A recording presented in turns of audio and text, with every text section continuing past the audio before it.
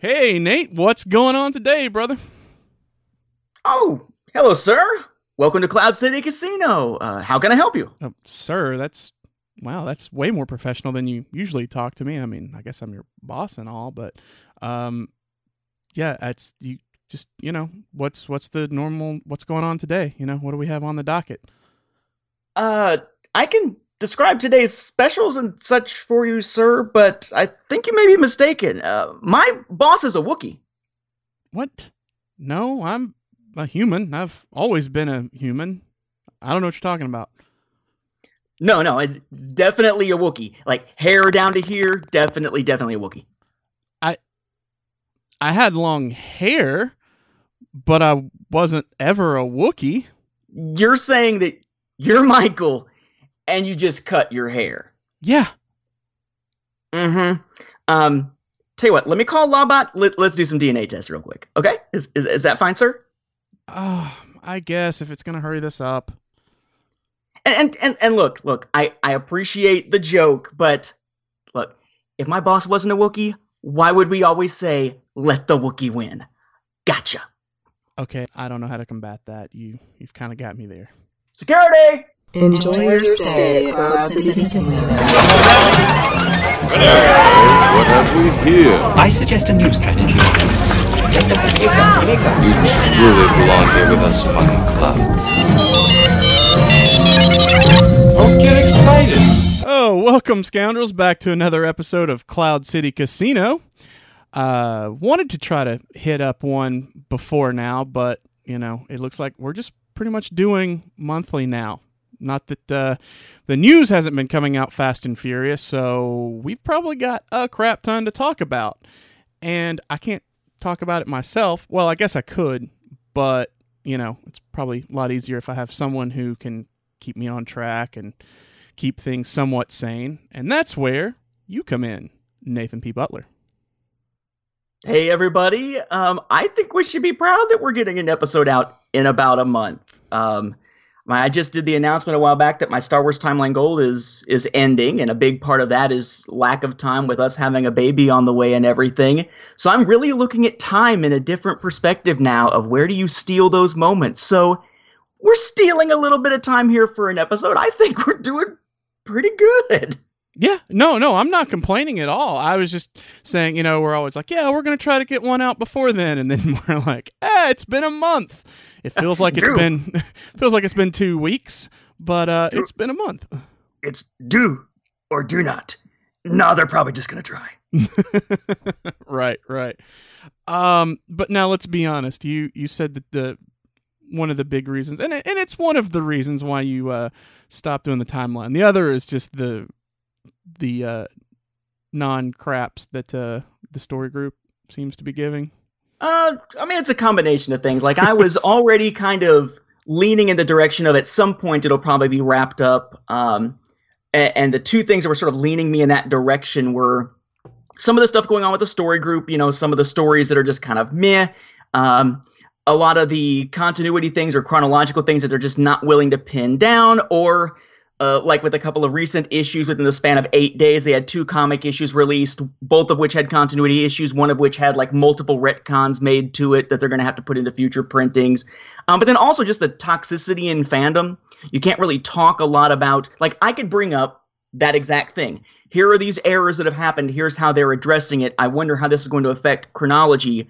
And in trying to have a conversation about the chronology and continuity aspects, about every other post is screw Disney, screw Marvel. See, it should have been the old way, and it just becomes sort of the shouting match back and forth of the knee-jerk kind of reactions, and that's just not fun to me. Right. So the toxicity in fandom and the issues I was seeing was already kind of leaning me in that direction, and I think that if I would have ended because of those things, I would have always been kind of looking back at it and being sort of bothered by the fact that it would have ended for bad reasons. But from a time standpoint, that thing is just a massive time sink every year. Big surprise, it's over 3,000 pages at this point. Of course, it's been a massive time sink. But knowing, how my time is already kind of tight, I know that when, the baby arrives, it's going to be even tighter.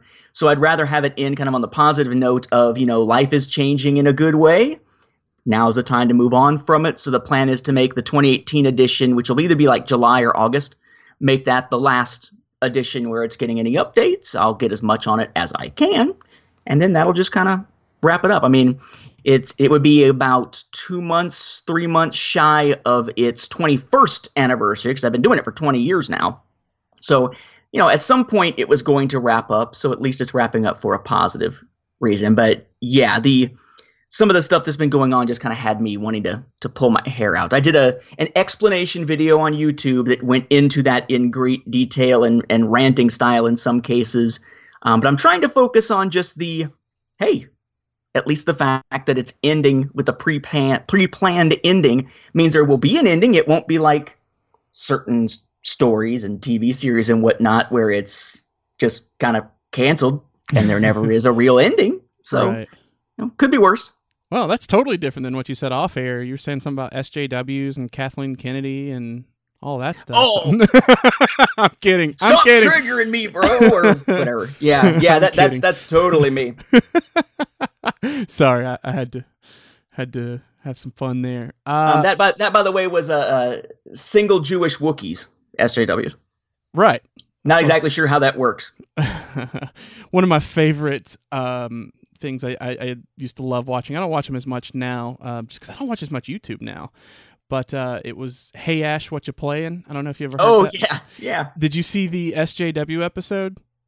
I don't think I did. I haven't seen much of Hey Ash, What You Playing for a long time, since game trailers sort of went under or stopped being like the place for the various series. Okay. Well, what was great is that she post on some YouTube video or something, something along the lines of like, yeah, girls are cool and stuff.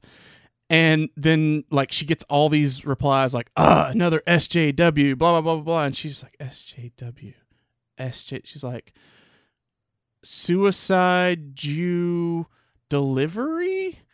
Something, and every time she would get to the J, she would say Jew, and then her brother's like, "Why do you keep saying Jew?" It was just like so. She's trying to figure out what it means, but he explains it to her, and she's like, "Huh?" People who think women are cool and stuff. I'm a women are cool, or what was? Gosh, now I'm completely butchering the whole thing. But she's like, "I'm a women are cool and stuff person." So I don't know. It was kind of fun, and I think as toxic and frustrating as that whole topic can be, especially when held online, I thought it was a very fun take on the whole thing that was very laughable. Yeah. Political and social satire, when done right, to me is some of the funniest stuff out there, because it's the stuff where you're just like, oh my gosh, that's going to anger so many people, but to some degree it's so true. We are so ridiculous as a society at times, aren't we? Kind of stuff. Right. But that's as a history, political science, economics teacher kind of guy, of course I'm going to find that kind of stuff funny. Right. So, The Last Jedi came out on home video. Yes, it did. And it came out a lot. Me being the collector, I was running around all over the place picking them up. You had the regular version, known as the multi-screen edition, which was Blu-ray and digital. Or you could order from Disney Movie Club, get a little tiny mini lithograph with it, and get a Blu-ray DVD digital multi-screen edition that looks the same from the outside, except for just the DVD mentioned on the cover. It was kind of what we would think of as a regular combo pack. There was a regular DVD version. There was a 4K Blu-ray and digital version of it out there. And then you had these Blu-ray DVD digital combo packs at Target, which also had an extra little DVD for a special little extra featurette with its own special packaging. No, I can verify that doesn't exist. Then Walmart with the other one, but no special DVD or anything like that. And then Best Buy had a steelbook for it, but then also had a steelbook for the 4K Blu-ray digital version. And then you've got lithographs from Disney Store, whose shipping methods are absolutely idiotic. I have yet to run into anyone who did a pre-order online of the film from Disney Movie Store who got the big lithograph set, where the big lithograph didn't come in basically beaten all the crap, because they just stick them in these like 2 or 3 inch deep boxes with no packing material whatsoever and ship it out through UPS, and they wind up arriving crushed. Um, and then, of course, there's all kinds of foreign releases that are all starting to come out now, like the big sleeve edition in the UK and whatnot are all coming out. But I found that if you're looking for these, the Walmart one is a little tough to find. The Target one is really difficult to find. Yeah, it doesn't exist. And as far as the steelbooks go, it's harder to find the Blu-ray one than the 4K one, at least so it seems at this point in the US. But the Target one does exist. Yeah, I actually do know that now since you were awesome and bailed me out and actually found it and sent it to me. Otherwise, I would not own it. Yeah, I found that around here, so I live in the Southwest Atlanta metro area, which is a very diverse area. You could go 20 minutes one direction, and it's very high socioeconomic and majority white and Asian.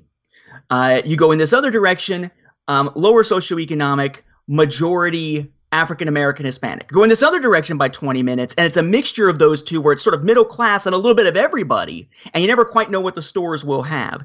But what you can do is you can sort of get a sense of what places will sell out of what kind of thing fastest, and I just happen to find that generally the Target up by the airport, if it's a geeky sci-fi thing, will sell out slower than the one in the highly affluent, everybody's driving their freaking golf carts to the store kind of area. So it turned out that once they had completely sold out at the Target I usually go to, I was like, okay, well, I got a few minutes, and I just took a jump, 10 minutes in the other direction up by the airport, popped into the Target, and sure enough, they had a whole line of the Target version still sitting there, and I was able to find one for Michael. So if you find yourself in a situation where something you're trying to get when it comes to Star Wars is sold out, a lot of times if you can sort of figure out the areas around you, especially if you're in a bigger metro area like we are, if you can find the places that are more or less likely to sell out just because of the demographics of the customers and what they actually want to buy, like in that case, that particular store, it's kind of on the edge between the majority lower socioeconomic area and that middle area where kind of everybody's about same level. They just tend to sell out of the geek stuff slower, but they sell out of certain clothing lines way faster. So if you're looking for a geeky like Blu-ray or something, go up there. If you're looking for the clothing, go in this other direction and you'll be able to find it sitting on the shelf, more often. It's just kind of one of those things that I've had to learn because the home video stuff is such a weird market and the exclusives tend to be all scattered around most of the time, thanks to Walt Disney Home Video deciding that multiple stores are going to get exclusives every single stinking time this time. Yeah. Well, either way, I appreciate it. And it's very nice. It's especially, I think it's like $2 more than just the regular version. I think it's really worth it, just at the very least for the nice packaging. Yeah, I mean, it's probably the nicest looking one. The only thing that I don't like is that there wasn't a 4K version. This time, the only store that actually in the US got an exclusive 4K version was Best Buy with the Steelbook, and then they also had the regular Blu-ray version with the Steelbook. But everywhere else that had an exclusive, the exclusive was just Blu-ray, DVD, digital.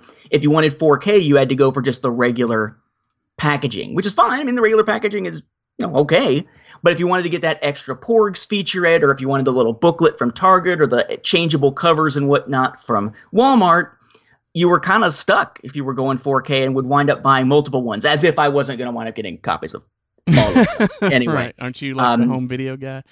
Yeah. And I've got a photo box now. I bought a nice photo box from Amazon that can fold. It's like a portable photo box. You fold it out. Nice, very clean looking white background, built-in light that's a little diffuse, so it's not going to wind up having a lot of glare. So I'm going to start taking pictures so that the next edition of A Saga on Home Video here in probably 2020-ish or so will be full color. I kind of did a survey of the people that I knew who had read it, and their thing was basically, look, if somebody's going to be willing to buy a book on Star Wars home video stuff, they're interested enough that they'd be willing to pay an extra couple of bucks for color. Because that's kind of a niche little market anyway. It's like, well, okay, if you say so, I'll get a photo box. And so it goes. Nice. Yeah. Thank you to the Patreons, because that's where the money for the photo box came from, was those who've been supporting my stuff on Patreon. Patreon.com/Nathan P. Butler if you care to grab some exclusive stuff.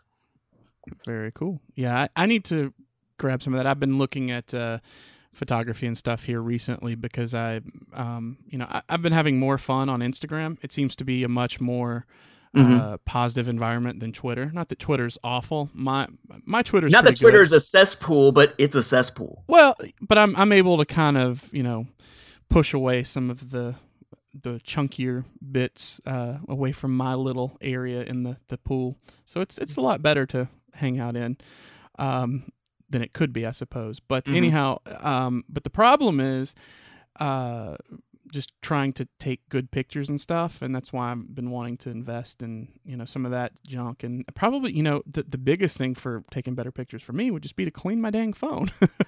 Yeah, that's probably a good idea. If you've got all that Wookiee hair all stuck in it, it's gonna mess up your lens, especially if it's between the lens and your case or something. Well, it's more the pollen and junk getting in it. But yeah, Wookiee hair, sure. So yeah, it gets kind of filthy, and I think it probably smears the lens and stuff, and I just need to keep it clean for taking pictures, and then also get better. Make sure I'm in better lighting spots. A lot of times I'll be like, Christine, I need to take a picture, and she's like, fine, I'll set it up for you. I'm like, thank you. Regarding the lens and the pollen, in the words of the esteemed, what I guess now would be considered an ancient philosopher, Ernest P. Worrell. Right. Yes, that's right. We had an Ernest reference here, which only dates us back to probably the 80s, so we're good. Yeah, I think maybe 4 people listening got that joke. Ernest goes to camp, baby. Ernest saves Christmas. Ernest was it? I forget what the guy's real name even was, but I don't care. What is our stuff? You opened this up by saying we have so much stuff to talk about, and so far we haven't talked about any of it. I know except for a couple of your little first opening notes on the show notes. Well, so here's something else that I've recently gotten into, and I think this would actually be, it's a bit of a side tangent, but I think that a lot of our listeners would be interested in it, and I would think it's something you would be interested in. Are you familiar with the Marvel Unlimited service? Familiar with it? I actually had it for a while. Dude, it is awesome. Yes, it is. You get unlimited access to this huge library of Marvel comics, and most of them are within the newest ones are usually within a few issues of the current one. I used it actually to read pretty much the entire Ultimate Marvel Universe timeline a few years back. So yeah, it's a fantastic value if you're going to be reading a lot of back issue Marvel stuff as opposed to the stuff from like the absolute most current issue. Heck yeah. So I'll tell you. So it stays 6 months behind, and comics that are 6 months old or older are $2 digitally. So the service, I did the math on it, and doing it that way, if you read 35 issues in a year, you've paid for your service. Nerd. Well, hey, I like to. I'm always about. I spend a lot of money, but I always have to make sure I'm getting a good deal when I'm spending that money. So, what I ended up doing is checking that out, and then looking at the higher end version, which is it's actually $100, so it's about $30 more. But you get this sort of loot crate style box, and with that box, it comes with a few different things. I think it's 3 exclusive comics. You get like a patch and a pin, and then you get an action figure. Now, the best I can tell, I haven't gotten mine in yet because I actually did go with that one. The pin actually looks a lot nicer than, say, what you would get from the the Smuggler's Bounty. I felt like the pins on those were kind of meh. But this one actually looks pretty cool. But I don't know. I haven't gotten it in yet, but I'll be able to report better on that once I do. The action figure, however, that's the main thing, especially if you're like, I don't really want that because I don't collect any of that stuff. Well, here's the thing. If you wanted to, you could then turn around and sell that action figure on eBay, and I've seen them go upwards to like $60. So instead of buying the basic one for like $70, it would then be like $40, and then that would actually kind of decrease your price even further. So, you'd have to go through eBay to try to do it that way. But if you got it and then sold your little loot box stuff, you would then potentially actually make enough money back to where it pays for a big chunk of your unlimited service. So that's really cool. Nice. But where does this, fall in line with Star Wars is not only does it offer, the latest Marvel Star Wars comics up to the last 6 months, they actually have, I don't know if it's all of, you would have to look at it and probably know much better than me, but it does seem to have most of, if not all of, a lot of the Dark Horse stuff and the old Marvel comics as well. Yeah, I believe that what it is it's all the ones that they have put out digitally. And from what I found is that, how they're reprinting a lot of Star Wars stuff from Dark Horse in these collections and labeling them as legends. And they've got the Marvel, company logo and stuff on them now and that sort of thing because they've got the rights to publishing and all.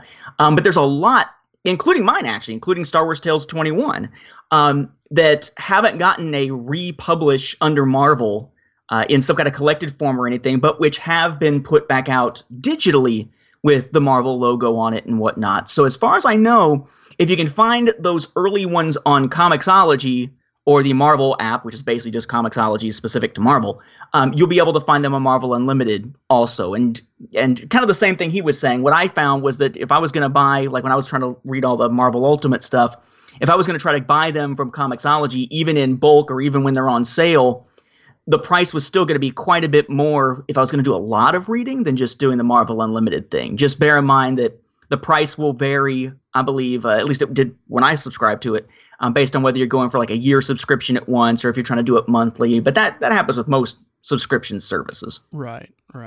And like I said, if you just do the one, if you're doing just the basic plan all at once, then it's going to cost you $70, but it is really worth it. I mean, if you're somebody who has been buying comics anyway, and you're not a collector, you're just a reader, then this is, to me, it's a no-brainer. Now I'm looking at our show notes here. Yes. And the very next thing you've got listed is Wookiee Weekend is in effect. Get yo solo S-word here. I'm assuming this is like a Force Friday thing. I have never heard the phrase Wookiee Weekend referring to the product launch for Solo at all. So is this something that you came up with, or is this something where we have another Force Friday type event and this one is getting even less publicity than the last one did? Yes, it is. It is definitely getting less publicity. But it's a real term?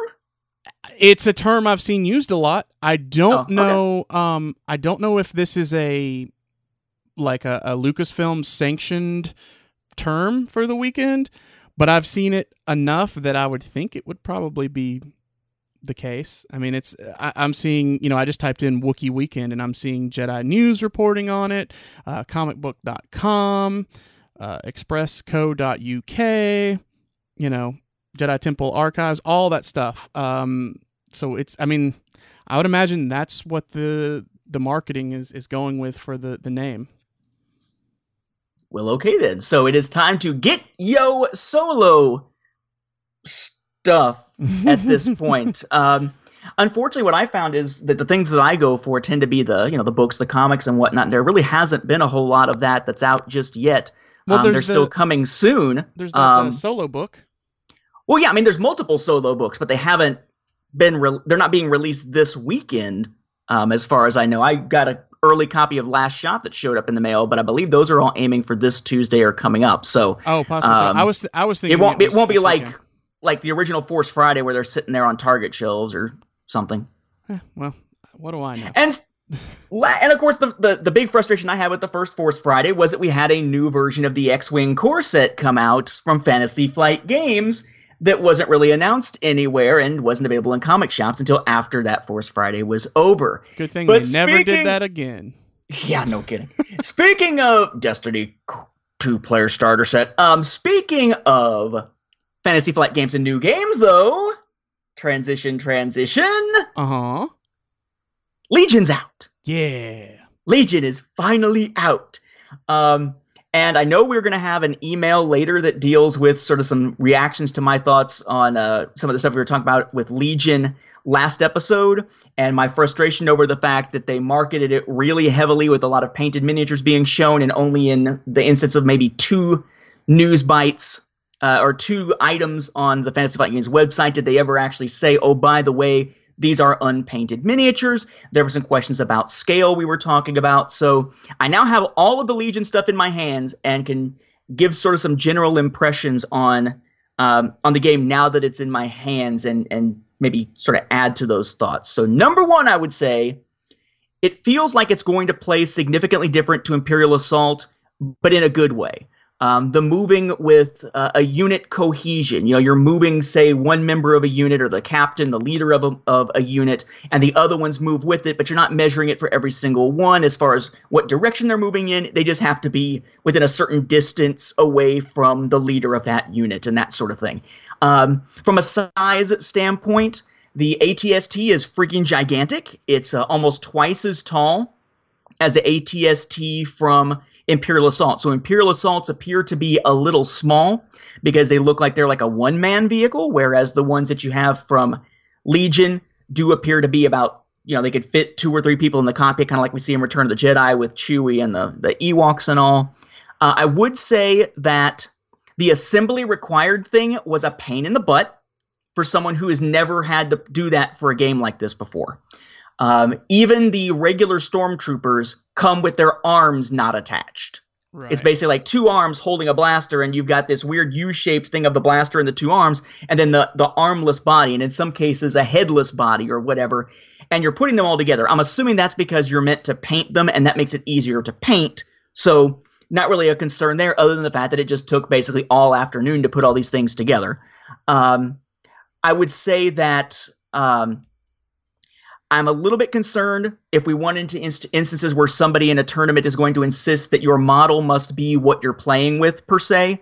Because, for instance, there are certain weapons you can use on the ATRT or the ATST that if you're actually going to have them on your model, you're going to have to glue them in. And there are other ones you could swap them out with, but not once you've glued them in. So it's sort of a matter of making sure of, are people going to be nitpicky on, okay, my ATST has this rocket launcher looking thing on its side. There's no way to just plug that in and take it off. You either glue it or you don't. So, unless you're using tape or something, I guess. So, is there going to be a concern, or is it just going to be about what cards are on the table? Right. So, hopefully, it's just the cards on the table. I would imagine that's the case. Now, granted, I know with stuff such as Warhammer and all that, stuff has been super picky. Mm-hmm. I would hope, at least, that Fantasy Flight has, they've always been really cool, so they're going to be a lot more lax with stuff like that. But I can tell you that knowing from players in the past and stuff like that, it wouldn't be that big of a deal to do that stuff. Okay. I guarantee you, if that becomes the case, even if not, you're probably going to end up seeing like YouTube tutorials of how to use like magnets and things like that, right, so that you can swap them out, because that's just the people who play these games are pretty smart, much smarter than myself, but that's not saying too much. The other 2 things I would say on this one. One is be aware that the core set has had quite a few issues where people have been getting wrong parts. In my case, I got 2 wrong parts. I had an instance where one of my speeder bike dudes had 2 left arms and no right arm, or vice versa, I forget. And I had a situation where I had, of all the different stormtroopers, I had an extra one of the arms for one of the guys and no arms for this other guy. They do have a pretty decent policy as far as, you just go on their website, request the piece that's missing, and they send it to you within a matter of days. But one, there was enough of these that there were quite a few forum posts about it, so it seems to be a fairly widespread problem. And 2, there apparently were enough of them that it crashed their request a part website for a day. So there seemed to be a lot. I could see a game with this many small, tiny pieces running into that from time to time, but it does seem to be way more widespread than I would have expected it to be. Yeah, that seems unusual, but And I would also say that when it comes to, we were talking about how to justify the cost last time. And, if they're not painted and they're basically the same size and made of a similar material to what we have with Imperial Assault, then how do the Legion items justify the price? In some cases, just the size and the detail, like the Snow Speeder or the ATST or whatever, right? Those are pretty big examples. But I would say that one thing I noticed that seems to help justify the price is that, in Imperial Assault, if we get a unit of, X number of stormtroopers, all the stormtroopers are modeled the same way. And they all just deploy from the same card. But they all look exactly the same. They're completely interchangeable. Whereas in this case, your stormtrooper unit of X number of stormtroopers that come in that box, you've got a leader, you've got a couple of specialized ones, and then you got all the other just regular stormtroopers, but every single one of them is a different mold than the others, a different pose than the others. So it's not just a repeat of the same ones over and over again. Each of these is a unique sculpt. And even in the case of, like, if I were to pick up a stormtrooper unit as an expansion, that's actually going to be the same figures, the same miniatures as I got in the stormtrooper unit that I have 2 copies of from the core set, right? Even though each one within the unit is a different sculpt. But if you say pick up the ATRT expansion, it actually and the speeder bike expansion, they actually have at least one piece of different poses than the ones in the core set. So it's not like you're just rebuying something of the exact same model to get the extra stuff. In this case, they're varying the models as well. So from the standpoint of just a little bit more sculpting time, more molds, more production cost, I could see where some of that extra cost is coming from, which wasn't something that I necessarily noticed when looking at the earlier frequently asked questions.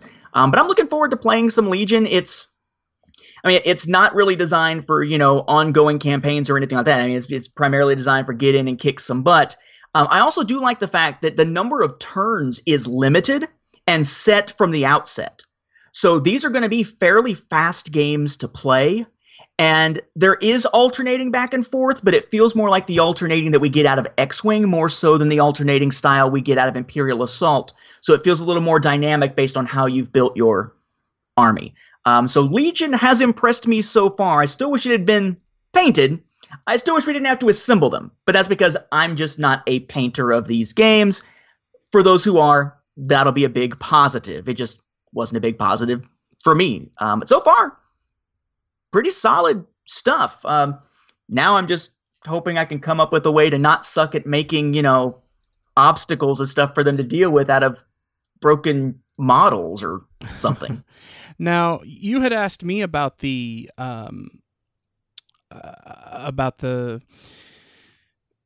glue used. Did you end up going with what I told you about? I did. You suggested 2 of them. I forget which of the 2 that I picked up, but yeah, I picked up one. Of the 2 that you had suggested to me, there was one that came with a very narrow little add-on nozzle, and I used the little narrow one so that I could minimize the amount of glue actually going into the joint, so I didn't have a lot of glue spilling out or anything like that. And I didn't really have that many instances of needing to use a little X-Acto knife to shave down any parts. There were a couple of instances where a plug that was supposed to help hold a piece in was a little thicker because it didn't quite cut correctly, and in that case I shaved it down. But for all the suggestions people made of, well, you may have to shave down bits and pieces, heck, they even say that in the guide to painting in the book, the rule book, or the quick play guide, whatever you want to call it, didn't really wind up having to do a whole lot of that. It was really just a matter of a lot of gluing, holding them together. Just understand that in some of these cases, it's a ridiculous process. Like, the speeder bikes have a ton of teeny tiny parts that probably could have just been part of the main bike mold that are separate, I guess, so that you could paint them separately. But you're going to have a ton of really tiny pieces that you're gluing together on some of these. Not all, but particularly the air speeder and the speeder bikes, the pieces in some cases are teeny tiny that you're going to be need to be very careful when you are gluing them together. Yeah. But they wind up looking great once it's done. That's why, I mean, a lot of times stuff with this, a lot of people who play these types of games, I know, use helping hands, if you're familiar with that. And nope. Okay. Sounds like a charity. I'm assuming it's not. It's not. It's a little base that has these little alligator clips on a bar, and then it'll have a magnifying glass attached to it. And a lot of times people who are doing this stuff, they'll do that. That way they can basically, they'll set, if they have to glue two things, they'll take the two alligator clips and then clip the two parts, push them together so that it'll dry correctly. And then they can also paint and get the finer detail and stuff using the magnifying glass. So just another thing to look at for anybody who's interested in doing this. So from your perspective, like, have you had a chance to actually see this game played? Like, I've played around with it a little bit, but I haven't actually tried just running a simulation of the full game. Have you seen it in action yet? I haven't. I've legitimately been meaning to, because I've been getting a little bit more time, but not quite enough here recently, and I've been wanting to try to make my way down to the game shop and see some of this stuff in action, but I just haven't done it yet. But just because I'm seeing a lot of my friends on Facebook and stuff that have been really into it and excited about it and everything, I really want to at least check it out, if not completely buy all in. Cool. And speaking of games like these, we had the whole issue of whether or not Legion was going to wind up essentially supplanting Imperial Assault, but it appears that they are continuing to push Imperial Assault because we've got some new Imperial Assault products that have been announced. They recently announced Tyrants of Lothal, which will be the next big boxed set. And of course, as you'd expect, that's going to mean you're going to have some of the characters that you might want to play as represented by tokens instead of miniatures, so that you can buy the ally and villain packs that have the minis for them with other game materials. And that wave of expansions includes Thrawn by himself, Hondo Ohnaka, the Rebels era Hondo Ohnaka by himself, but then you have the pack of Ezra with Kanan and Sabine with Zeb. So we're getting quite a bit of Rebels material for this new box set and the little villain and ally packs that connect with it. Yeah, and that's the thing, is that I don't even know what he does yet, haven't looked at it, but don't really care. I can play as Hondo. Exactly. Now, speaking of which, by the way, I don't know that I've ever mentioned this on the show, but if you go back and you look at some of the Celebration coverage, and I believe, where was it? There was another, I want to say it was the final Rebels Recon, where they were showing bits about Rebels from Celebration. You can actually see Michael and his wife in costume as Hondo and Aurra Sing in some of the footage when they do shots of the audience, which I thought was pretty cool. I was like, man, he's kind of famous if anybody knew what's inside the mask. That's right. Yeah. But yes, that is him as Hondo if you haven't actually seen him in costume that way. Yeah, and I actually need to get, and I mean, if you pause it, you can look at it and see where I was able to get things just good enough for the convention, but not quite, screen accurate. So that is one thing that I have on the list to get finished up. And I was actually hoping to get done before Atlanta Comic-Con, because Jim Cummings is coming to that. Nice. Here kind of early in May. So I'm hoping to do that, and then maybe even troop it with a 501st and get to go down and see him. So I think that would be really cool. Very nice. Although I think screen accurate means it has to be animated. So I'm not sure how that's going to work out for you, but good luck. Good luck with that. Yeah, that's right. I turned myself into a cartoon. It was really screen hard. Accurate. You're going to have to betray everyone right. For your own good. And now I'm seeing, and again, in our show notes, see, we have show notes, but the show notes are in like Google Docs, and I don't usually touch them. But while we're doing the show and recording, Michael's just plugging away and changing the notes on us as we go. What? I haven't touched it. And I'm seeing here, I almost thought you meant the video game. We have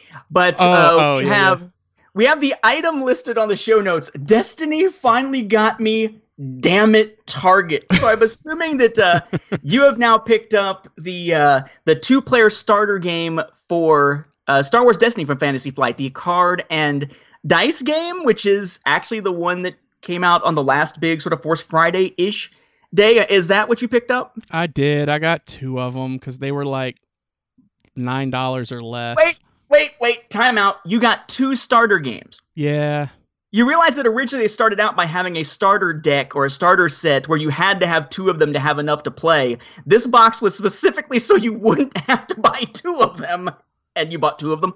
Yeah, because there's Okay. some extras that like you can actually play your characters in elite. You can play the elite versions of them with the extra die. So I just like, Right. it's only $9. Why not? Okay, just making sure.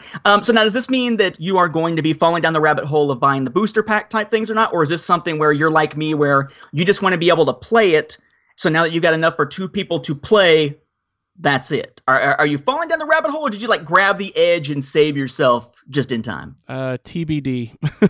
We'll see. The little creatures from Clone Wars?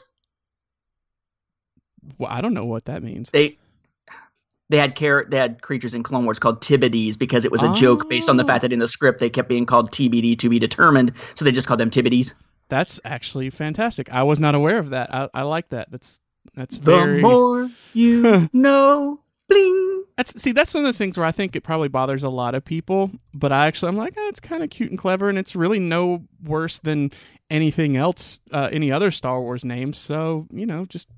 True. And although terminology-wise, I can't wait for Last Shot to actually be out there in public, because we did learn that Han has come up with a new verb for when you're being a pretentious leader called Mon Mothma-ing, which I thought was pretty sweet. It's a one-word term, Mon Mothma-ing. Wow. You heard Okay. it here. It's in one of the first chapters of the book. Dang. Okay. That's interesting. There's been some really interesting interpretations of Mon Mothma that if I gotta say, I don't want to don't take this as a bash, but they've been a bit inconsistent throughout the different stories, just depending on who wrote what story. So I'm kind of interested in what the background is. Like, why do some people seem to love Mon Mothma and others seem to hate her? She's a politician. Isn't that kind of a given? I mean, I suppose. Polarizing? But, I mean, my thing is, like, I would think that because we don't have anything on her, like, set in stone, really, or at least we didn't at the point that those people would have written anything, that you're like, oh, I see her as this, the saint-like figure who, they're for the right. So all of the, not like the right party, but as in, like, good and stuff. But, basically meaning that people would be like, oh, she stands for all that, we want to see and the change that we would like. So people, no matter what your political beliefs were, you would just sort of, impose them onto her. But apparently that's not the case. I don't know. To be fair, at least in this case, Han had just gotten 2-year-old Ben to sleep and she called and woke him up. So, I mean, that's part of the thing.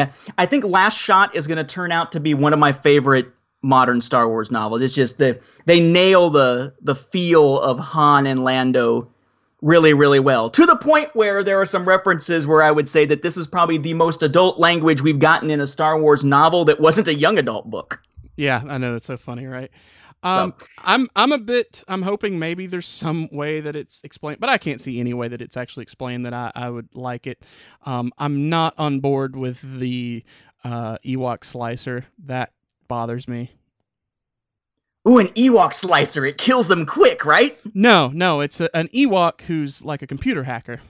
Oh yeah, the one that idolizes Chewbacca. I actually think I'm going to meet him in the next chapter. I'm only about 5 chapters or something into it, but it'll be interesting. But speaking of Ewoks, yeah, would you believe we got some new news about Ewoks among many other things? So I guess that turns us to one of our bigger segments for the episode, aside from emails, which is all the stuff going on with Battlefront 2 at this point. I want to say that last time we recorded, it was right before they implemented sort of the first phase of the new progression system and whatnot that they were putting in. And I got to say, it's kind of an interesting way that it is. So crafting parts are basically gone in terms of actually using them right now. Later this month, they will be putting out, actually in a few days, they'll be putting out an update that lets you turn crafting parts into skill points, which is something, and skill points are something new with this progression system.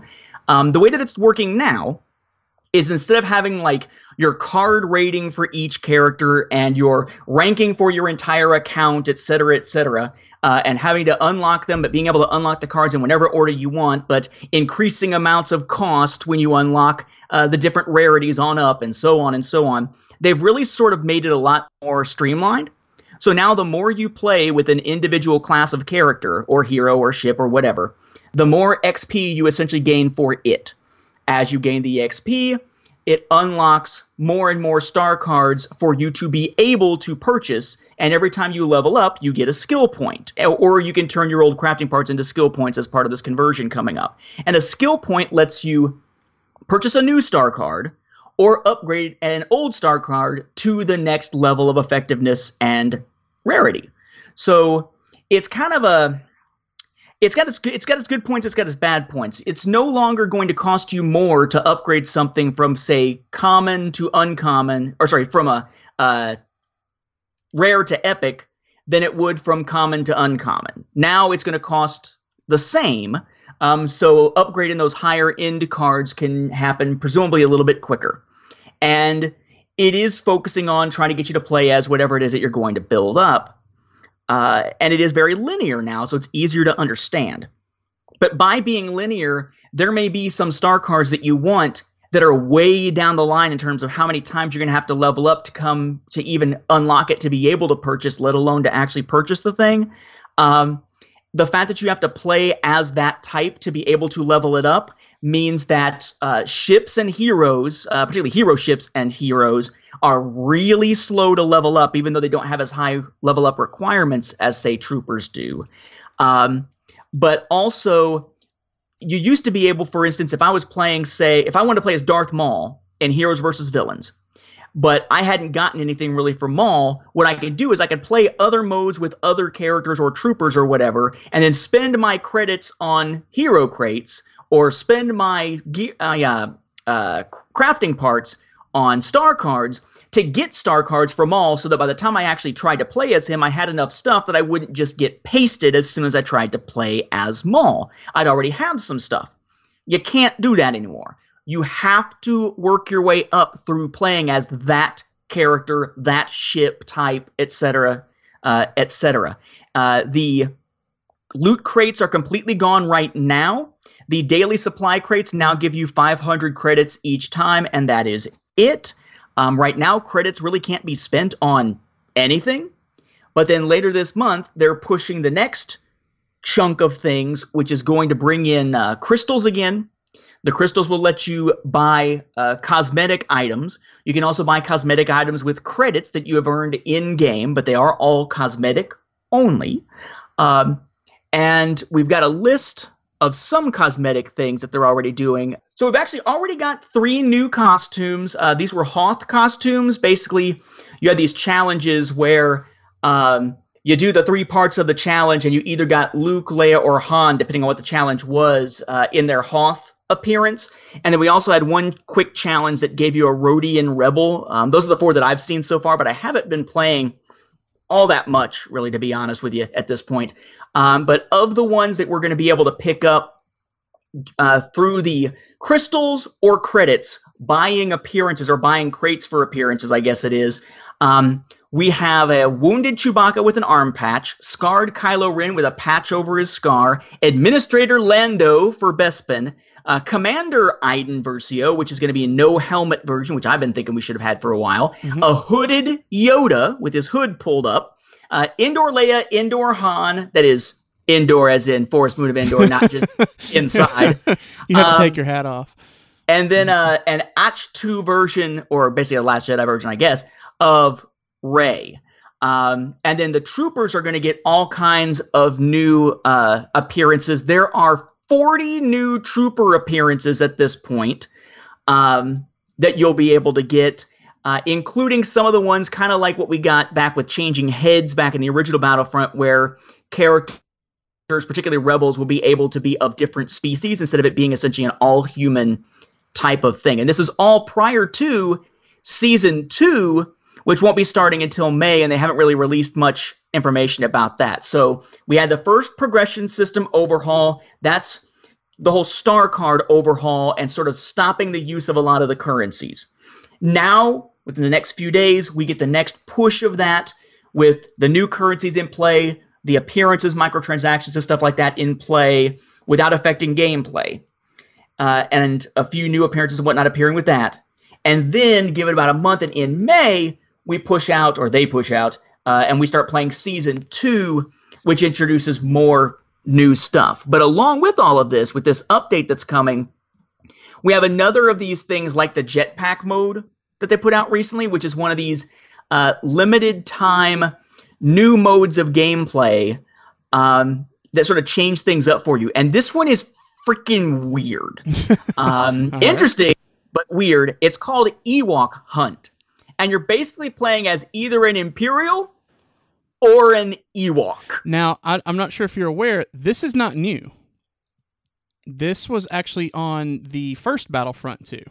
It was actually one of my favorite... It was Droid Hunt, but not Ewok Hunt. Oh, there was definitely an Ewok Hunt back on the... like I said, I'm talking the one back... Okay, you're talking way back when. I thought you were talking about the recent EA one. That's so they're taking some ideas from earlier. That is good. And I love the fact that it says, Ewoks attack the unsuspecting stormtroopers using spears, blank, and whatever abilities they can muster to take down intruders. Now, the blank is Wisties. That's right. The little glowing firefly, little Tinkerbell looking things that we had back in the Ewok telemovies and the cartoon, they are going to be part of your attack repertoire for this battle. So this is just, it's like the month of the Ewok, I guess, because we've got the one in Last Shot as a slicer, and now we've got this mode coming to Battlefront.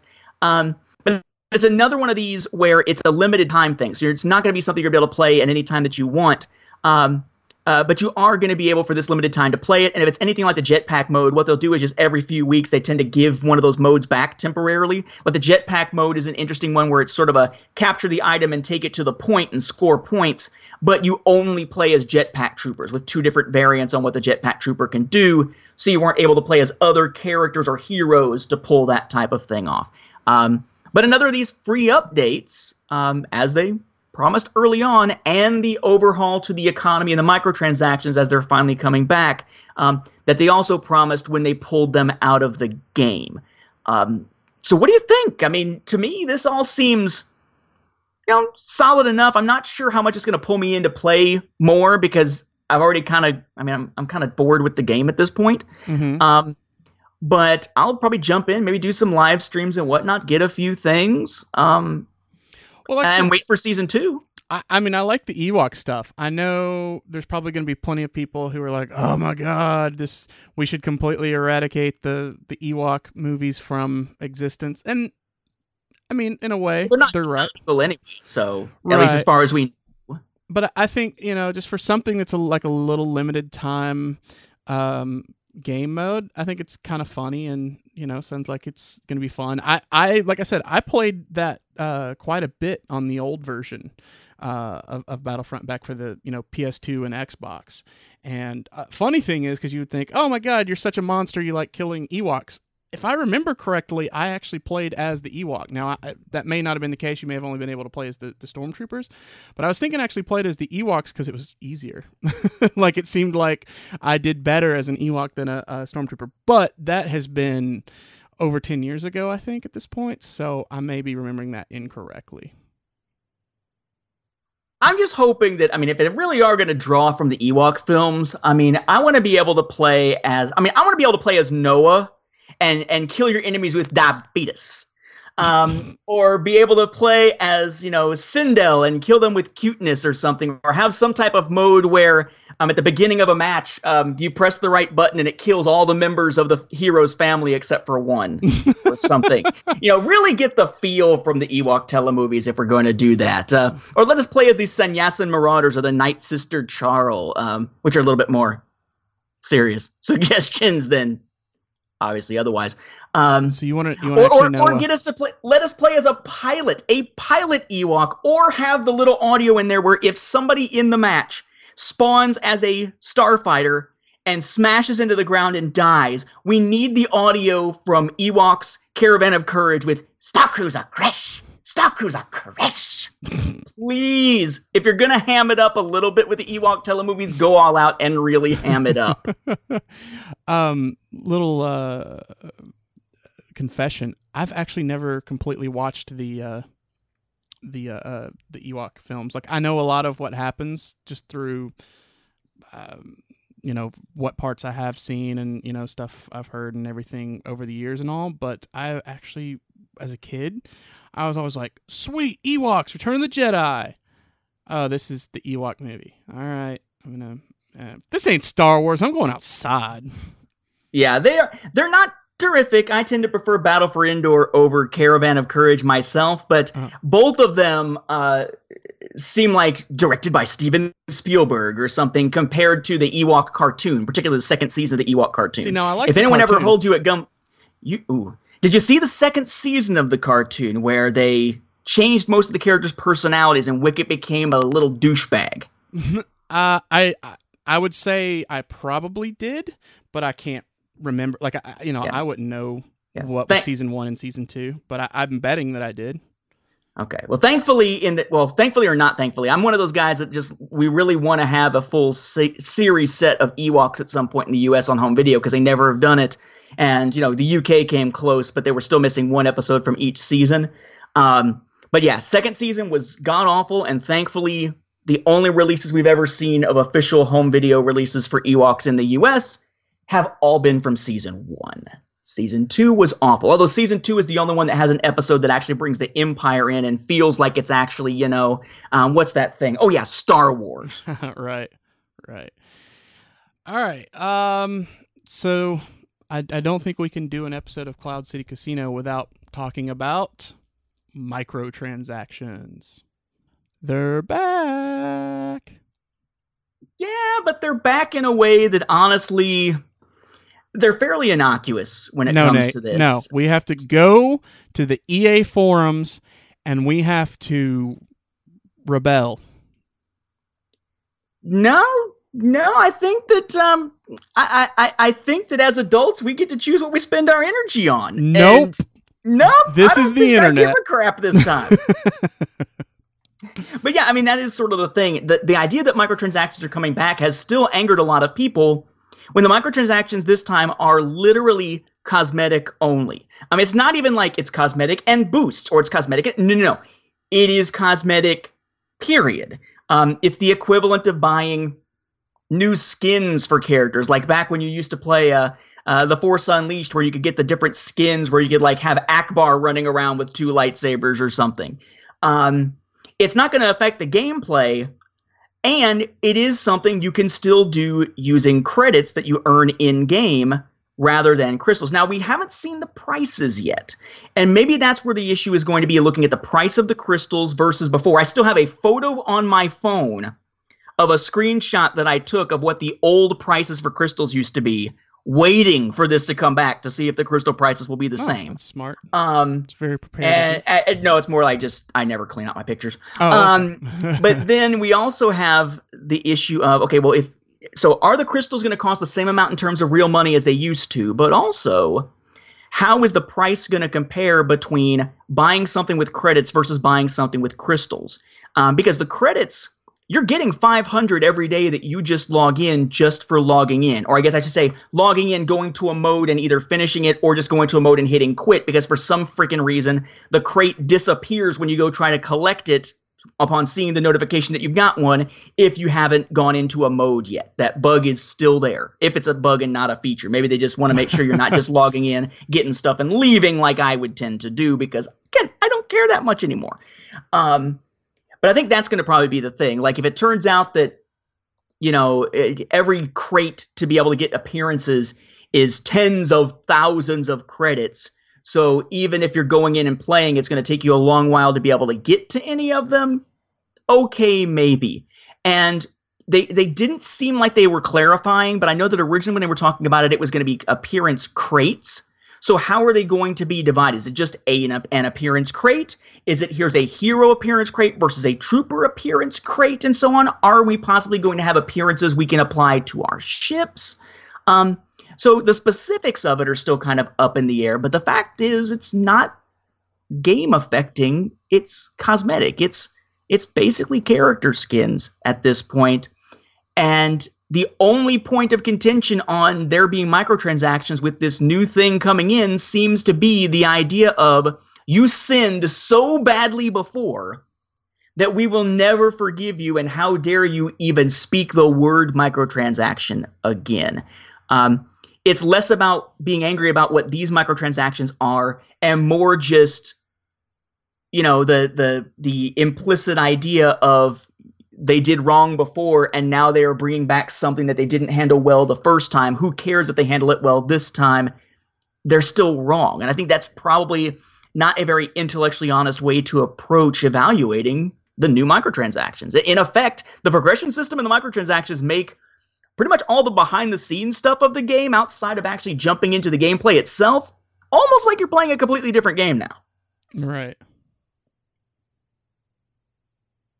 I don't have a whole lot more to say on it. I mean, you pretty much covered everything. I guess I would ask you, are you planning on spending any real money on crystals to get any appearances? Like, not even to get... What if they said, okay, Bespin Administrator Lando skin, and you don't even have to do it randomly. You can just get it specifically. You still not spending any real cash? Nah.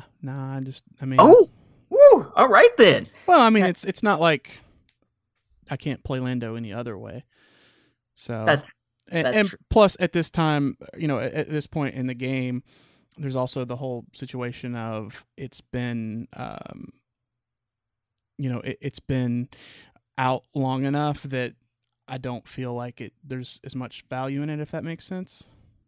Right. So that being said, then, is this too little too late? Like, the fact that they're bringing them back, and I think we talked about this last time, but are they bringing it back just because they said they would bring it back? Or are they bringing it back because there's actually a hope of making some decent money to continue funding the game out of it, given the backlash and given how long it's been since the game came out? I mean, is the audience there really, aside from the whales, so to speak, the big spenders, to even sell the crystals to get the appearances anyway? Like, is this too little too late, or do they have some actual... Does it make business sense for them to do this in the first place?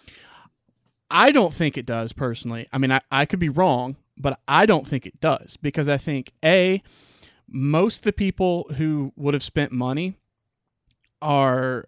I don't think they're going to spend that money now. I think they've either moved on to different things, or B, they've mostly unlocked everything anyway by this point. I think that there's just not any real, there's no investment for them or whatever to do that. But I could be wrong, I suppose. But I mean, my feeling is that at this point, you're probably not going to make too much money. And is that money worth the potential floodgates that you're opening to get ripped apart again? And are we going to see a pink Vader? They did say that we couldn't have a pink Vader because it would be breaking the Star Wars experience, et cetera, et cetera. So, I don't know. I mean, I think I'll reserve judgment. I don't feel like this is... It seems like they're doing it because they said they were going to do it, but at this point, I'm not sure if the interest is there. It's a funny thing about Battlefront with the DLC all being free, that it seems like the free seasons of DLC don't get the hype that the paid DLC was getting. And granted, it's because they're not going to make new money off of it because it is free DLC. Money. Right, but it's interesting because even within the fan community and the player community, the hype really isn't there as much. So it's not... We were initially... The thought process was, well, if everybody gets the DLC free, it's not going to wind up costing cash, which means it doesn't split the player base, and it can add to the longevity of the game. And the flip side here is, but if no one cares, then that's not really going to add longevity to the game. I just wonder how much extra playtime the game's going to wind up getting, even once we get, like, not just with this, but even once we get Season 2. And how many seasons really are they planning at this point? At what point does it fizzle out and become just way too ineffective cost-wise to keep producing new content with only the microtransactions to fund it? Well, I think that depends at some on point it's got to die. Yeah, I mean, I think that mostly depends on the success of the microtransactions. That's so true. And that'll speaking probably of, by answer the that. way, speaking of longevity of games and post-game support, something that's kind of been on my mind recently. On a tangent here, if you have not read Jason Schreier's book, Blood, Sweat, and Pixels, he's a writer for Kotaku who fairly recently put out that book. I found it a fascinating look into the making of various games and the different processes they go through. And interestingly, the last chapter before the epilogue is about Star Wars 1313. Oh, that would be good. So for those who are interested in that sort of thing, that is something I wanted to mention as appropriate to a gaming-based podcast. Absolutely. It was just sitting down here on the floor, and I was like, oh yeah, I should mention. I read that thing fairly quickly. It covers, for those who are curious, it covers the making of, let's see, let me look at our chapter listing. And the idea is to look for commonalities and different themes in the way that games are made, and is there a way to do it without some of the hardships that come into it, like crunch time and whatnot. But you have behind-the-scenes stories for Pillars of Eternity, Uncharted 4, Stardew Valley, Diablo 3, Halo Wars, Dragon Age Inquisition, Shovel Knight, Destiny, The Witcher 3, and Star Wars 1313. And some of them, because of the relationships between the games and the game's teams to other games, do have some crossover ideas where one is sort of affecting another. It's a fascinating read if you're interested in the actual making of process of the games, as opposed to sort of the dynamics of the sort of company versus company stuff, which is more of like the console wars, Nintendo versus Sega book that came out a few years back. Yeah. Yup. This message brought to you by Nathan trying to justify having just bought a book on video games and read it. Wait, what? So, last thing, I believe, at least as far as I know, this is our last thing, right? The emails? Yeah, as far as I know. Okay, so we bust out the mailbag, and we've got two. We've got one I actually haven't seen, but it's from a guy that I've had a chance to interact with quite a bit on the Patreon exclusive Q&As that I do each month. He's in one of the Patreon supporters, but also one that showed up a couple of places that is basically telling me why I'm wrong about Legion based on last episode, which, granted, I'll admit, I was, because I was coming from a new perspective, I'm sure I got plenty wrong about Legion last episode. So, do you want to start with the one that I haven't checked out, or you want to start with the one where I know that I'm wrong? Whichever, I don't care. Let's start with the one where I know that I'm wrong. All right. So this one comes in from David. And David says, okay, Nate, you asked for comments on Legion, so here you go. First, the frequently asked questions when they announced the game stated the models were unpainted. Yes, all the photos were painted, but I think it's like you said, they're going for the wargaming player base that knows that the models are unpainted. Second, as for price, this is way less expensive than other wargaming miniatures. I played 40K, that is Warhammer 40K, for 10 years, and I can tell you that if Games Workshop, or GW, put out a model the size of the ATST, it would go for $80 to $90 easy. I'm going to have to look up what the actual price is for that one to make the comparison. I forget off the top of my head. Isn't it 50? I'm pretty sure it's 50. I'd have to look. Maybe. Yeah. I think where the disconnect comes is that Fantasy Flight Games is really targeting the 40K player base with this game. I don't really think if someone really likes Imperial Assault and the more campaign style play, and it's not into the more skirmish tabletop gaming, I don't think that person's going to like this game. It just comes down to who they're targeting. For years, the 40K players have wanted a simpler role set, and that is what Legion has in spades. Well, they'll get new players and ones from Imperial Assault, sure, but at the end of the day, Legion is Fantasy Flight Games' big move on Games Workshop. There was a big reason why 40K did a big update to their game last year, because they know that Fantasy Flight Games was coming at them as soon as the license with Games Workshop to do a 40K RPG game ended. I, for one, am really looking forward to Legion and finally have a true tabletop miniatures war game. David.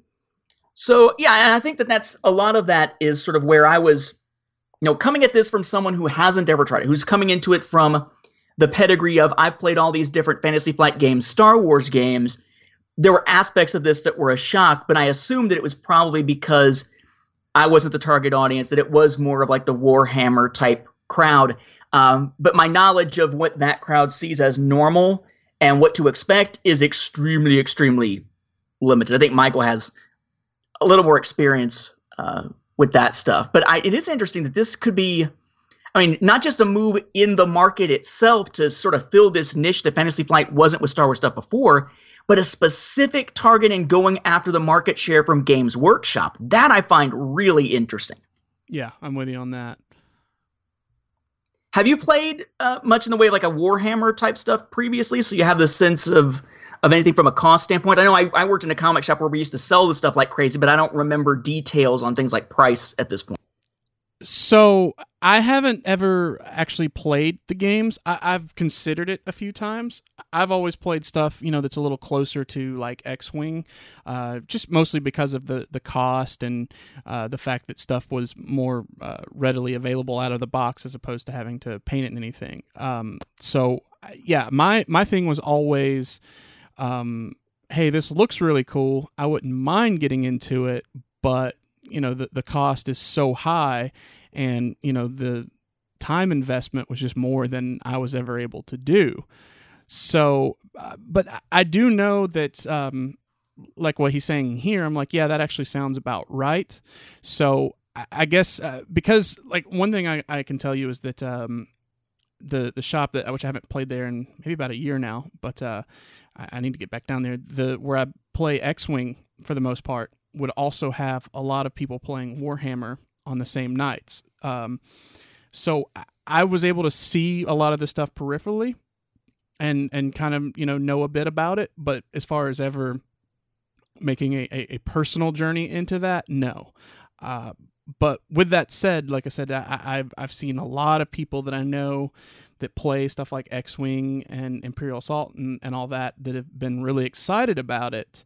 And it's getting me really excited about it and wanting to jump in. I'm just like, I got to hold off just a little bit because it's tax season and everyone's like, tax returns, and I'm like, that's the time of year when you return more money to the government, right? Because that's how it works at my house apparently.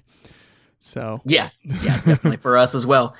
So I did check. Yeah, ATST is 50. So if that kind of price difference is something we would see, then yeah, it does seem like Fantasy Flight is trying to sort of undercut the competition. Reminds me of sort of what some of the stores like Walmart have been able to do, where it's just sort of we'll take a little bit of a loss compared to what we could make on these, but if in doing so, we price ourselves in a way to be able to get people to come buy stuff from us instead of from someone else, it winds up benefiting us in the long run anyway. But yeah, this was just never a thing for me. I'd seen people playing it before, but when it came to the idea of, you're painting all your miniatures, I will argue that when it comes to handcrafting type of hobbies, I am much more fartsy than artsy. We'll put it that way. When it comes to the artsy fartsiness of it. So yeah, and I would actually point out, this is something that it's kind of a side note on this. If you are going to be playing Legion, something else that I was kind of surprised by, because of the size of some of these pieces, like I usually would pick up the exact same Plano tackle box for all of my games. And they worked really well. I mean, I've got these tackle boxes. I've got a couple for, I guess it was Imperial Assault. I've got 3 of them now, one for each faction when it comes to X-Wing. They're nice, and the ones that I usually get have like an opening top, couple of flaps on the top. They've got little drawers with all kinds of different tackle box pieces inside. It's like 3 of them and then 2 on the sides. Great stuff. But if you, like me, tend to use tackle boxes to hold a lot of this stuff, you're going to find it a little more difficult to do with Legion because of the size of like the airspeeder, the size of the ATRT and such. You're going to have quite a few things probably still sitting out. Like me, I've got them adorning my bookshelves at this point because a lot of the pieces are just too large to fit inside a tackle box. Yeah. At this point. Like it was tough to put the Imperial Assault ATST in a tackle box unless you get one that has a nice large area on the top part of it or something. But it's really difficult with Legion. Legion, you're probably going to want some specialized cases made specifically for Legion, or at least foam inserts made especially for Legion. You're definitely going to want to invest in. And I'm now, granted, I don't know, but I'm hoping that Fantasy Flight, if they haven't already, that soon they'll invest in making those cases, because otherwise they're just giving more money to Games Workshop. Well, they just did for they just announced cases for the dice for Destiny. Right. little dice folders. And that's the one thing that I got to say about them is, I love that they're putting out all these new types of games and stuff and everything, but they really need to get ahead of things on that. If you're going to put out a game, you need to put out the other stuff, and not for me, because the stuff is out there, but for you as a company, like, you need to give me the ability to give you my money instead of giving someone else my money because you don't have that available yet. Right. So, it's all about the hidden cost, the other stuff. That was something else I wanted to mention before we get to the other email. I finally had to eat crow on the Nintendo Switch thing. You may recall that in our episodes talking about the Nintendo Switch, I was like, I don't care. I don't see the point. Well, my wife and I just had our 10th anniversary of dating. Our 5th wedding anniversary is actually coming up in June. And being sort of geeks and very practical, like, we went out to dinner, but we were also like, we're going to get something for each other that we could actually use and maybe the kid could use someday. Let's buy a Nintendo Switch. So we got a Switch, and to some degree, it does fit back with the stuff that I said before about how I didn't see as much of a need, because our Nintendo Switch, when we bought it with a memory card, which is extra cost, but bought it with Ultra Street Fighter 2, which she really wanted. Not that I haven't already bought Street Fighter 2 1,000 times already. Oh, yeah. And I picked up Skyrim because I wanted to play it on something other than VR, and I wanted to be able to play Skyrim again outside of VR and make different choices to see how things played out. So now I'm playing Skyrim on 2 different freaking platforms. Welcome to my life, at buddy. the same time. And we picked up Mario Kart 8, which granted neither of us had played, but I've got a Wii U in the other room, which is actually where we have Zelda Breath of the Wild. Right. So we didn't get it for Switch. We could have gotten Mario Kart for the Wii U if we wanted, and it would have been that game minus a couple of little added features that they did. Really, it was only when we decided to pick up Super Mario Odyssey that we actually had something that could only be played at this point on the Switch. Although while the battery life concerns me, the cost of other peripherals, like getting another pair of Joy-Cons, kind of sucks. Right. In that case, I mean, it costs more to get another pair of Joy-Cons than to buy a game. Usually, at least, it's about commensurate. But I do find that you were right at the time.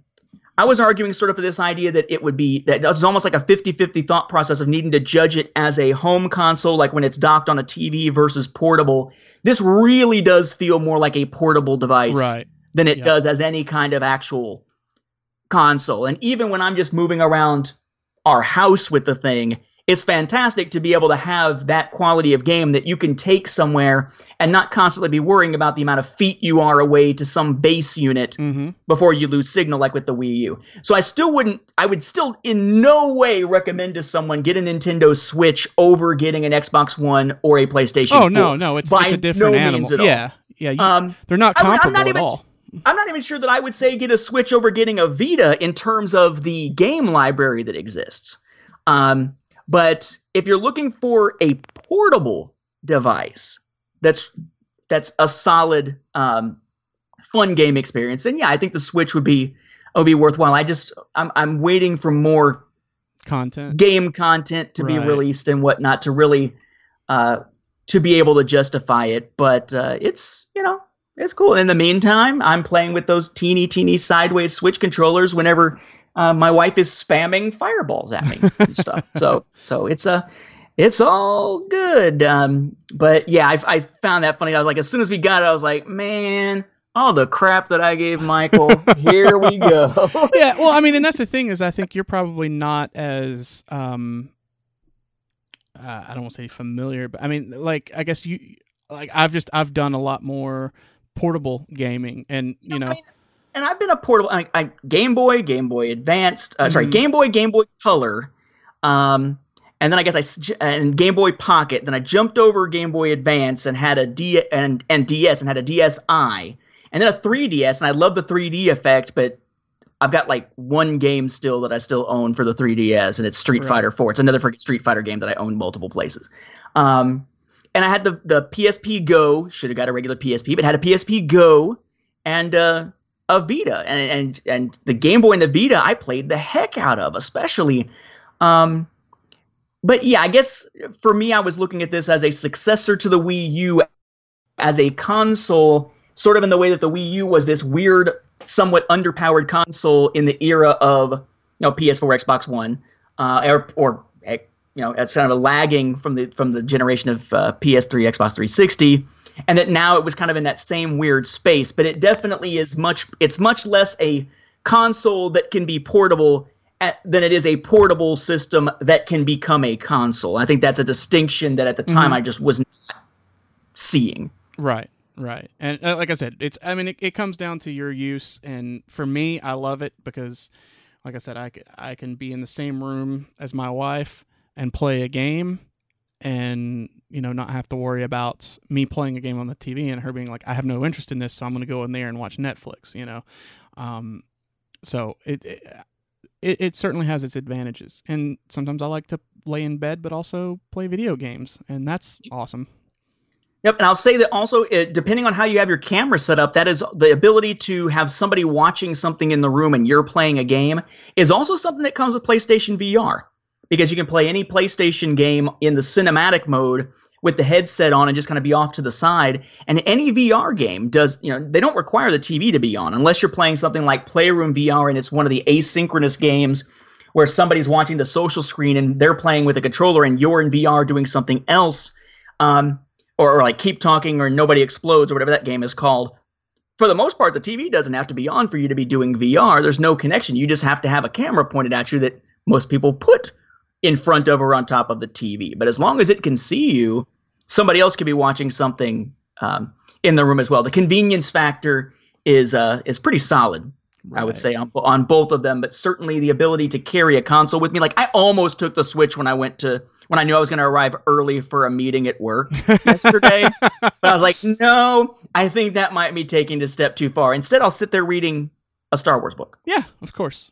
There you go. All right, so our second email comes in from Chris Locke. Again, I have to thank Chris. Chris has been awesome as far as being having been a Patreon supporter, and we have sort of an ongoing conversation in our monthly exclusive Q&As. The top tier of supporters have this access to be able to ask whatever they want, and every month there's a video where I answer everything that has been asked. And in his case, it was kind of an ongoing conversation because he'd ask something, I'd answer, and then he'd respond to that and ask something else with it. And it kind of went back and forth, which is kind of cool. But it looks like he's made the Cloud City Casino jump as well. Nice. So he says, hey guys, recently discovered the podcast due to Nathan's recommendation from his Patreon exclusive Q&As. So I figured it'd be only fair to share one of my standard text walls that Nathan is used to reading on here. So I was listening to the last episode of Cloud City Casino, and I was hearing what Nathan had to say about Legion, and I wanted to chime in. Now, let me be clear. Ooh, that's let me say that. Let me say that the Obama way. Now, let me be clear. There we go. I'm not trying to say that you're wrong about feeling a certain way about Fantasy Flight Games' business strategy. That's Don't okay, worry, Chris. I am. To some degree, I'm sure I was wrong. It is frustrating that they don't include the ideal amount of dice. The supplemental syndrome can get frustrating. I'm right there with you. What he means about the dice, yes. When it's very clear just by going through the initial quick start rules that not only will you wind up needing more dice than are in the pack for 2 players to be playing, for any 1 player to do what they need to do most of the time, you're going to need to be re-rolling the same dice repeatedly because they don't give you enough dice. And no, the dice are not yet on the Dice app, which kind of sucks. Yeah. But hopefully they will be soon. All right. Continuing. Kind of what you both were hitting on last episode, I think the big issue here is a perspective shift with Legion as opposed to Imperial Assault. Imperial Assault, to me, which, let me be clear, I haven't touched that game, has always been aimed at the kind of board gamers who go for the next tier of board games, Betrayal at House on the Hill as opposed to Trivial Pursuit.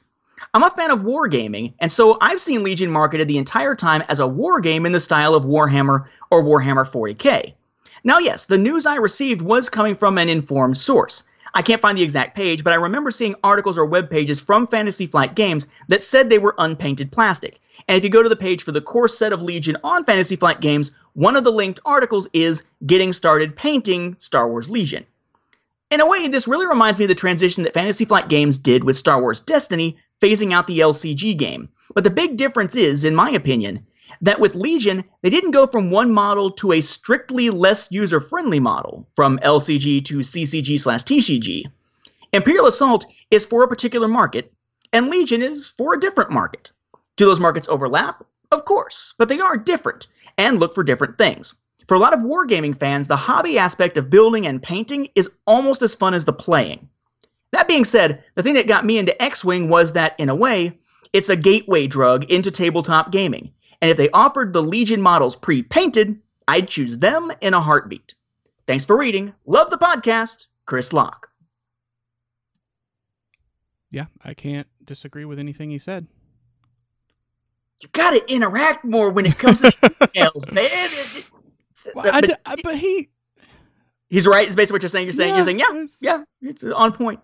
So I think, I think that the issue there, and that's something that I hadn't really thought about too much, and you brought up, I think, when we were first talking about it, was the idea that the building and the painting is part of the hobby and is part of the fun. Like, I see it as game prep, you know, kind of like building your map for Imperial Assault. So to me, it's, yay, Legion just arrived, and it's all these different stuff. I want to take it out and learn how to play and try out a match, but I can't because I got to build all the damn minis right down to putting them and gluing them onto their stands.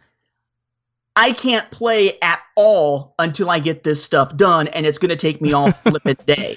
Let alone if I painted it when it's going to take me an even longer time. There's a gigantic pre-play setup time. But to me, that's all the work before the fun. But for someone who's into this stuff and really likes the hobby and craft aspect of it, I could see that being really exciting, whereas I could see how Imperial Assault would be very frustrating because they tend to bend a little bit more. And by virtue of not being things that you assemble, a lot of little nooks and crannies, I would imagine, for some of the characters are really hard to paint with any accuracy. So I'd imagine that for someone who wants to paint a game, Legion is definitely going to be the one to get. It just kind of makes me wonder why we don't have some equivalent when it comes to space games like X-Wing or Armada, where there's not an unpainted version of that out there somewhere. It tends to be only these infantry-based, ground-based, character-based ones in which we're getting these unpainted minis rather than X-Wing. I mean, is it just the complexity of a character versus a ship? I mean, there are some pretty complex ships out there. Just, I don't know, just an interesting thing to see the model, the business model difference when it comes to the plastic models. But yeah, it definitely was not aimed at me, and I will probably never paint mine, especially now that they've been assembled. But I do look forward to playing. So maybe I'm sort of the weird area. Maybe this will be my gateway drug, just as in essence Imperial Assault got me into doing any kind of ground-based instead of ship-based stuff, which may be interested in Legion. Maybe Legion will be the gateway to me someday playing something a little more like Warhammer that's outside of the Star Wars genre. I doubt it because I can't imagine having the time. But maybe, possibly, and maybe the kid won't, eat the minis. Yeah, I mean, come on, you'll have plenty of time. How hard is it to raise a kid? Well, I know. I'll tell you what. I will have plenty of time to play as much Legion or Warhammer as I want in approximately 18 to 19 years. So we'll talk about it then. I'm sure. And that is assuming, of course, that the child is out of the house for college or even decides to do college. And so on and so on. So yeah, well, thank you, Chris. Thank you, David, for the perspectives there. Yeah, I know that I definitely am not the target audience for this. I mean, but there's a part of me that really would like to be. It's kind of like this. It seems like it's so much fun. I wish that I was quite over in that area. My mindset hasn't really been that way. But maybe with the timeline ending, and maybe someday there will be more time to delve a little bit further into that. Maybe I'll find that our kid loves the idea of painting minis, and we wind up painting minis for a game that we play together or something. Wait, are you saying use your child as child labor to as child paint your labor minis so that you can play these games? No, I'd pay a fair wage in like jelly beans or something.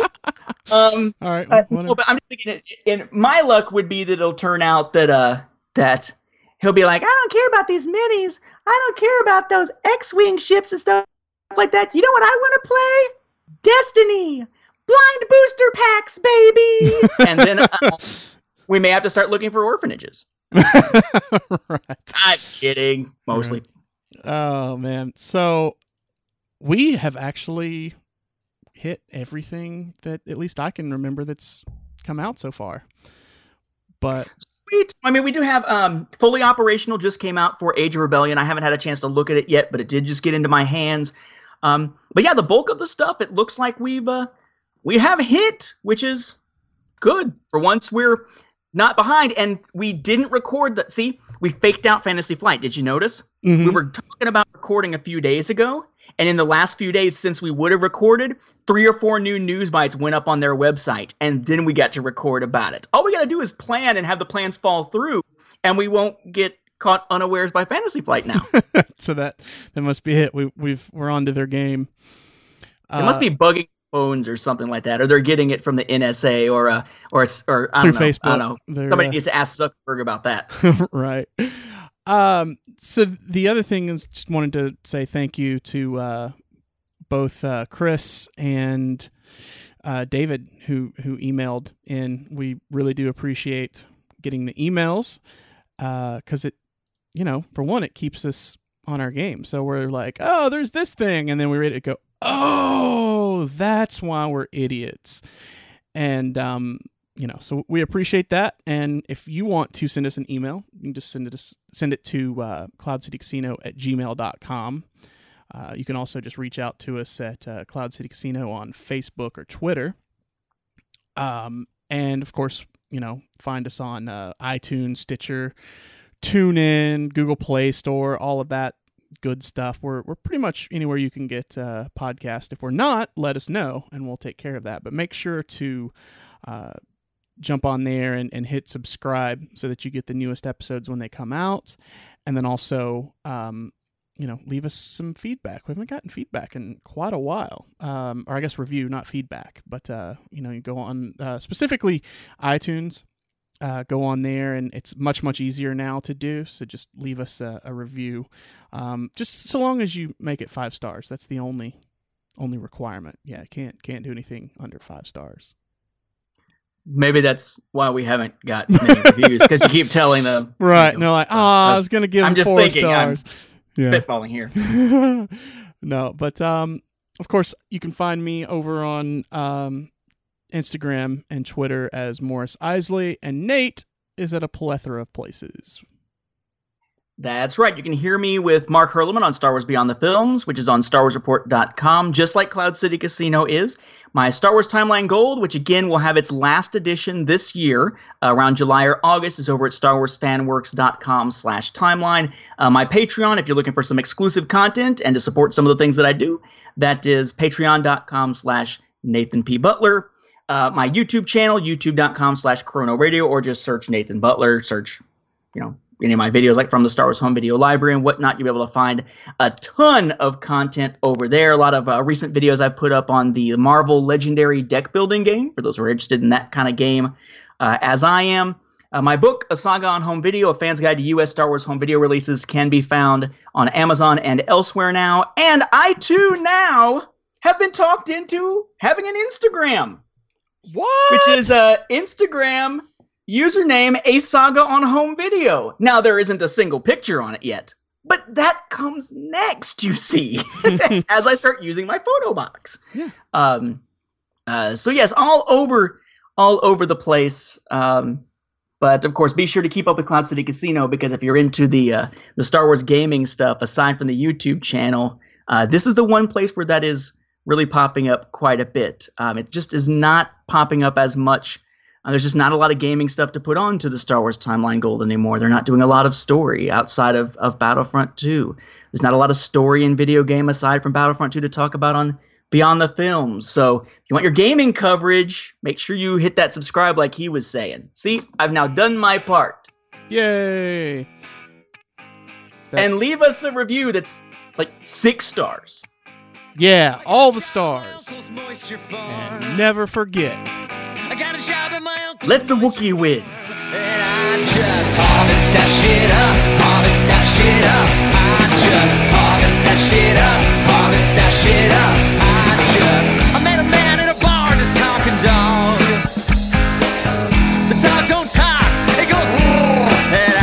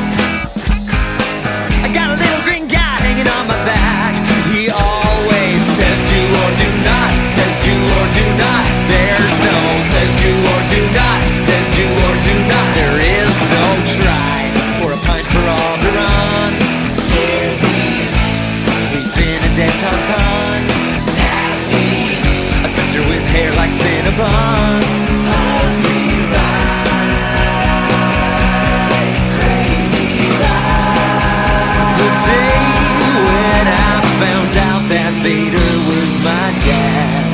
That was bad and not good and straight whack. When I found out Vader was my dad, he took my hand. That was bad and messed up.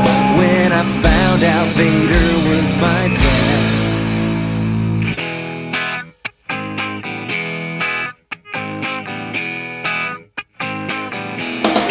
I never got the galaxy far and wide, but I'm really just tired and I want some pie. Some good big crust, Barry's old club in the back of the bus. And I take it Alamo, take it Alamo.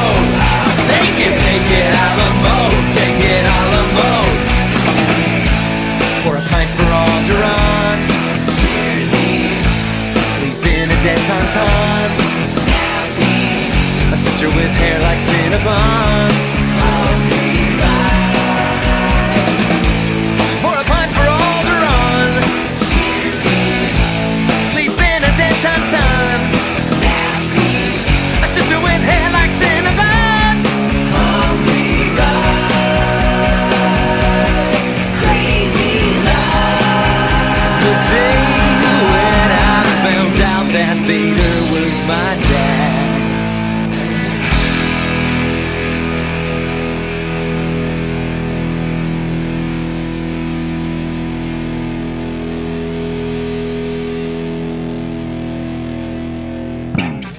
Or Michael once he gets rid of the mane of hair. I'm kind of afraid for the drain in whatever bathroom he cut it in, actually. It's okay. I actually put it in ponytails and cut it so that I could donate it. Very nice, very nice. My wife did that as well. When she was losing hair from the cancer that she battled years ago, she donated all of that as well. So somewhere out there, a hairless Wookiee will be able to have a nice new coat of Michael hair. That's right. Or Boba Fett will have like a band of Michael hair Oh, no. on his armor. Oh no! I thought I was sending it to a good cause. This party's over.